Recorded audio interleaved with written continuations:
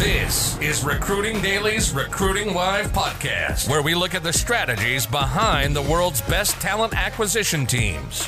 We talk recruiting, sourcing, and talent acquisition. Each week, we take one overcomplicated topic and break it down so that your 3-year-old can understand it. Make sense? Are you ready to take your game to the next level? You're at the right spot. You're now entering the mind of a hustler. Here's your host, William Tincup. Ladies and gentlemen, this is William Tincup, and you're listening to the Recruiting Daily podcast. Today we have David on from Salary.com, and we'll be talking about why pay equity matters. Might be obvious, might not be as obvious as you think. We're going to explore it, unpack it, and I can't wait. David, would you do us a favor and introduce yourself and Salary.com? Absolutely, William. My name is David Turetsky. I've been in the compensation HR technology world for over 30 years. And I am a zealot when it comes to being able to help HR people understand and value their data and their technology in order to be able to help them be able to provide service and value to their organization and show the leaders and managers that they work with not only the value that HR can provide, but also how we can help them solve business problems. And we're going to be talking about one today called pay equity. So let's think about pay equity. You know, again, if you read the popular news, everyone's thinking about popular, equity, pay equity. The board, the C-suite, HR, comp. Everybody's thinking about it. There's the salary requirements are now being in job descriptions on Indeed and Google. Right. So I think we've crossed over into the place where, okay, there's a lot of discussion and a lot of discourse, which is great. But what are you seeing, in terms of like again, kind of inside the organization, we have inequities. Okay, how do we ratify those inequities? And I think that comment that you just made is one that organizations are finally waking up to and saying, yes, we understand that exists. There was and has always been a reticence to be able to, I guess, acknowledge that pay gaps do exist in our organization. And now that reticence has pretty much gone away because what's happened, whether you call it the Great Awakening, the Great Resignation, whatever it is, employees feel more empowered to be able to use their voices. And sometimes that voice says, I quit.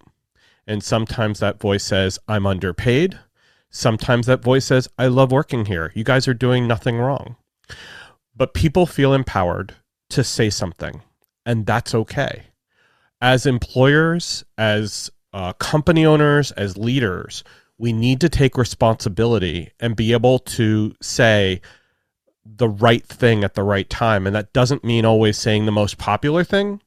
It also doesn't mean that we're saying the wrong thing as far as our shareholders go. It means being able to own up to the fact that we've made mistakes in the past and we have to correct them. And so pay equity isn't a new concept. It's been around for a very long time. In fact, when I graduated from college in 1989, you might find this funny, but one of the first projects I worked on as a compensation consultant was Canada's new pay equity laws. Right? They came out with pay equity laws in the early 1990s. And by the way, we've had fair pay as a law in the U.S. for a long time too. But to the extent at which we've owned up to it, and there have been teeth or the ability for people to really sue for it, it's not really been that popular. And people have sued in the past for it, and they've won. But now there's this new focus on it. People are using their voices, and that leads to change. And the good news is that change, I think, is here to stay. Yeah, fear, especially legal fear, only gets you so far. Yes. Because the lawyers and the compliance folks are going to do risk analysis and basically say, okay, well, if everybody sues, this is what it is. That's right. And again, now societal pressure is different. Yes. consumer, employee, consumer, everything that would happen that can affect the brand, the stock price, etc. Like, okay, the little problem that was a kind of closeted problem off to the side that only a few people knew about. And some people, they kind of complained, but now it's on candidates' minds. That's right. So now it's even pushed out, not just to employees, it's pushed way out in the recruiting process, which is fascinating. How do you think comp folks should go about either explaining the inequities that are there, compression or otherwise, whatever the inequities are, explaining those and giving a path forward for both the executives, the board, and everyone else, but also for employees. Like I'm thinking of like an annual report, but around pay equity, because you've seen that in the last couple of years with diversity and inclusion, where it's just we need to actually get in front of this and show people what we're doing. Again, it's probably going to be bad news to begin with, but we're going to show people where we are, and then slowly we're going to show people how we get better at this. Yeah, and I agree with you. It is a communication process. It is a leadership process. It is a culture process. It is coming up with, who are we? What do we stand for? What do we want not just our candidates to know? What do we want our stockholders, our owners? What do we want our consumers to know? How should they look at us? What are we in the market? Who are we? What identity do we have? Do people want to come work here because of who we are and what we are? And that comes from diversity of knowledge. It comes from diversity of background. It comes from a diversity of abilities. And it comes from a diversity of opinion. And so as a leadership team, as an executive team, they have to start by leading by example. Who are we? Who is the makeup? Meaning, who is the public face of the company to the world?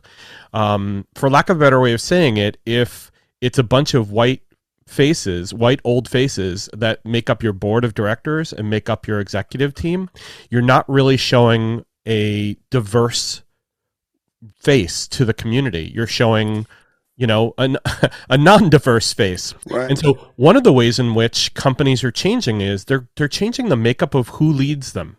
They're changing their board of directors. They're changing their executive committees. And we're starting to see progress made on people of color and people of diverse backgrounds. And by the way, this isn't just an ethnicity or race consideration. This is also, do we have people who are differently abled? And do we have people who are, from an LGBTQ perspective, different? And who makes us up? And how do we speak to the populations of people? How do they look at us and say, I look like them? The people on the board represent me. So I want to be a part of this. And that's either, as I said before, as a consumer, as a employee, as a shareholder. And so the ability for a company to make themselves in the image of who they're trying to sell to, again, whether that's an employment perspective, whether that's a consumer perspective, whatever, that will speak volumes to how we're leading by example. And so I don't know if that necessarily answers your question. Oh, it absolutely does. Yeah, okay. It absolutely does, because it helps. Again, you're dealing with, not just current atrocities, if you will. You're dealing with historical atrocities. And so, and I say atrocities is pretty heavy language, but a little bit, but yeah. But the idea is that, okay, you're going to have to undo some things that have been done. Okay. Right. So every HR leader and every comp professional knows this. Like they know the dark crevices of all of the pay inequities that it currently exists and historically exists, and probably are existing even today. What do you believe is the hardest part or aspect of kind of righting the wrongs of pay inequity? I think it comes from a lack of training. I think that once there's a good understanding throughout an organization about what's the leadership saying about it, what is the way in which we should be paying people, how should we be treating people, that then gets to a question you asked before about how do comp people help their stakeholders be able to make better decisions. It's not necessarily that pay is going to become fair day one. It can't. There are a lot of things, you call them atrocities. I'll just call them bad decisions, right?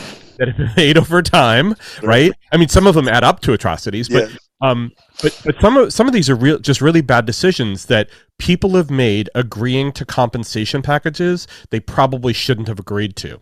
Well, I'll tell you that our recruiting, we have our staffing and recruiting. We have our hands are bloody because historically we've looked at if a candidate comes in lower than what the budget was, quote unquote, the budget was, then we see that we've historically seen that as a cost savings. Yeah. But what it automatically does is creates an inequity. Oh yeah, we love getting bargains, right? We kick the can down the road, but we've actually. I mean, I've been in rooms where people are like, "Hey, we had 180. They came in at 160. We saved $20,000." Right. And I remember celebrating. We saved $20,000. Like we didn't save $20,000. No. We actually kicked the can down the road for someone else to deal with at a future date. And that's where training comes in, right? Yeah. Being able to make the right decision isn't necessarily based on cost. It's based on, can we find the right person with the right skills to fit into this team with the right culture? And be able to celebrate the fact that, yes, we hired someone that's going to be on this team for a while, and that, will cause the company to celebrate when the productivity of the organization gets improved. Not just by saving $20,000. But what has happened is that this is what the mindset has been.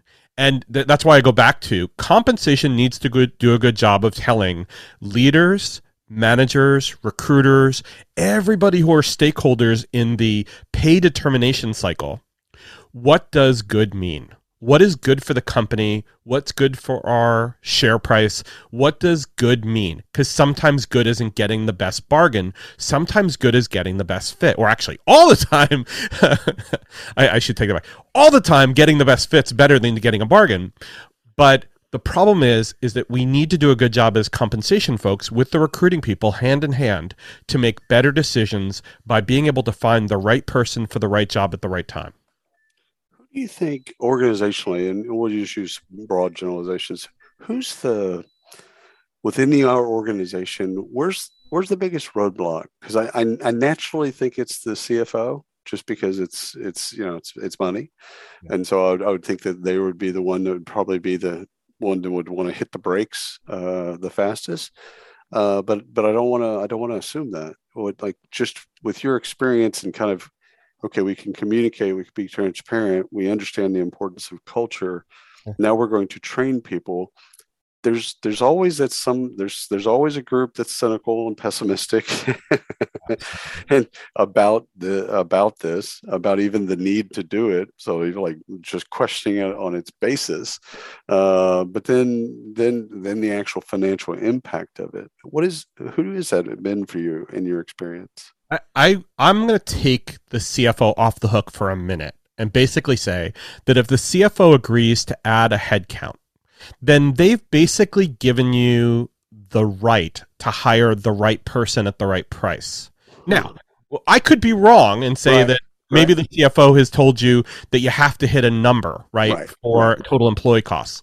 But let me take the CFO off the hook for a second and say that if the manager and the recruiter and the comp person are triangulating how much do we need to pay for the right person in this job, then I'm going to say that it's the comp person and the recruiter who need to lead the manager to say, this is what it is. Yes, exactly.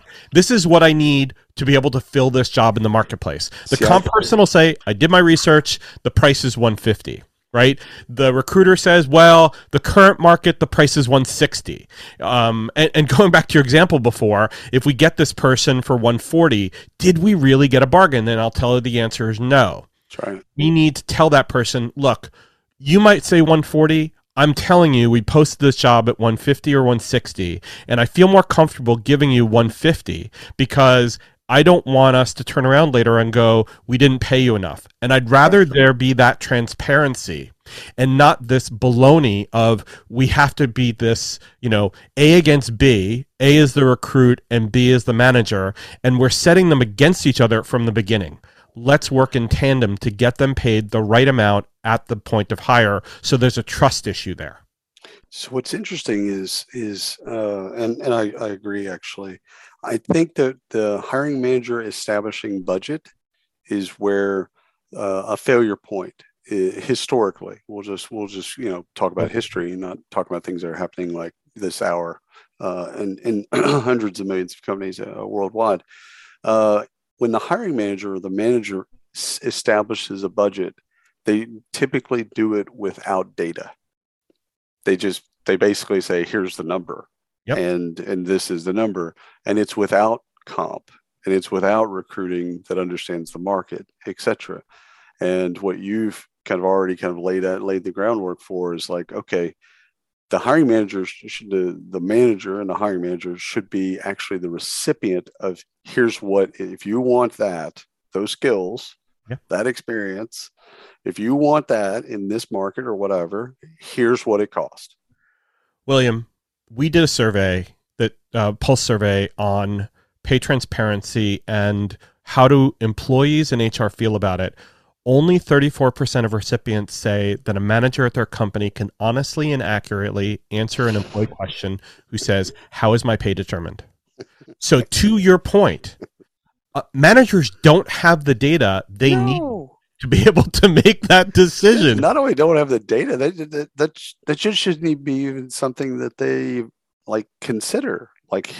They should think of it like this. This is freeing actually for managers from this perspective. Here's the skills, here's the experiences and competencies. Now you tell me, what's the market? What are we internally, externally?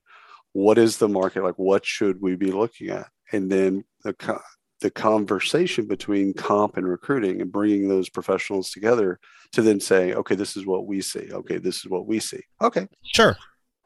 But I think it's highlighting two big problems, though. One problem is comp professionals don't talk to recruiters, and they don't talk to managers, and that's terrible, right? Because if the manager is HR for the employee, right? The manager is the first line of defense. Before an employee goes to HR, they'll ask their manager a question: how is my pay determined? Or what is fair for me? What managers typically do is go, I don't know, talk to HR. That's right.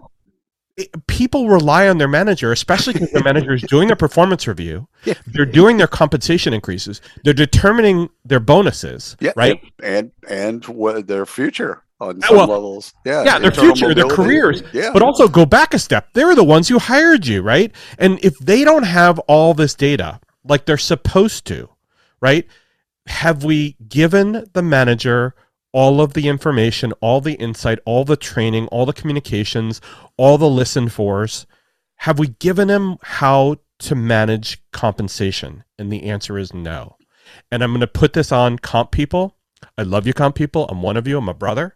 But we have to do a better job. And recruiters, you have to do a good job telling the managers, don't take bargains. Well, here's what this goes for today. The good news on the recruiting side is because of Indeed and Google prioritizing jobs with salaries in them over jobs that don't have salaries in them, now they have an excuse. Now they actually have a legitimate reason to go back to comp and go back to managers and say, we can post it, but we're just not going to get the traffic. So, and here's another problem. What you're talking about now is transparency. Yep. You're talking about transparency and pay, which leads to more pay equity. Because if I know how much jobs are being paid, I'm not talking about individual people, but I'm talking about if you know how much jobs are being paid at average or at the median or whatever, at least I know based on my set of experiences, should I get paid more or should I not? Try it. And if I don't, guess where I'm going to go? To what you just said. I'm going to go to Google and I'm going to go to LinkedIn. I'm going to go to salary.com and see on our consumer side, how much should I get paid? And the answer might shock them.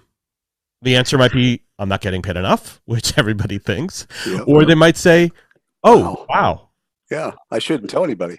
Right, exactly. So the problem that I see with where pay equity is going is that companies need to decide. This is kind of like that old thinking of, do we have casual Fridays, right? Companies need to rethink, should I allow people to talk about pay? Should I post ranges? Should I post how much jobs are going for? And be open about this stuff instead of thinking of it as a secret thing that no one can understand. It's kind of held in a box. Right. You can't see inside that box, right? Well, and worse on the recruiting side is it's an excuse to reward people around their negotiation skills and not necessarily the competencies and skills that they have for the job that you're hiring for them. It's like, oh, Susie is just poor. She's just a poor negotiator. And so Susie gets less. And, Robert is just, a fantastic negotiator. And so he got more. They're both software engineers. This has nothing to do with the job that you're hiring for, but they're being punished or rewarded based on their negotiation skills. I can't tell you how many times as a compensation professional, I used to have people who'd come to me and say, hey, I saw and by the way, this is really old, who say, I saw something in the newspaper that talked about compensation and it said that my job gets paid this. I'm not getting paid that. And I'd have to take them through how we do surveys and how we do this and how we do that. And they said, okay, well, what's the range of pay? Well, I'm sorry, we can't talk about that. We're not allowed. I'm sorry. And it was a rule. You don't have the clearance. Right, exactly. I'm sorry, you're not in the grade where I can talk about that. Well, what grade am I in? I'm sorry, I can't tell you. You keep asking questions and I can't answer any of your questions. It's a black sorry, box. These are double secret. So last thing I wanted to ask you about this is the impact of remote. What have you seen in terms of, I don't even want to assume there has been an impact of remote and pay equity, but is there a relationship that you've seen and that y'all have noticed from some of your customers? Well, we've definitely heard about how do I pay, or we've definitely heard those questions, how do I pay differently now that people are remote? Do I pay them for where they are or where they should be? Quote unquote, where they should be working from. Mm-hmm. And the answer is that we still use the location of where the job is, right? Where's the job supposed to be, right? I hired you to work at a specific location. Now, if you chose to move to a location that's remote, that's up to you, right?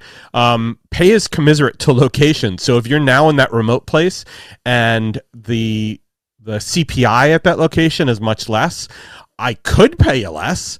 This goes back to your negotiating skills comment before.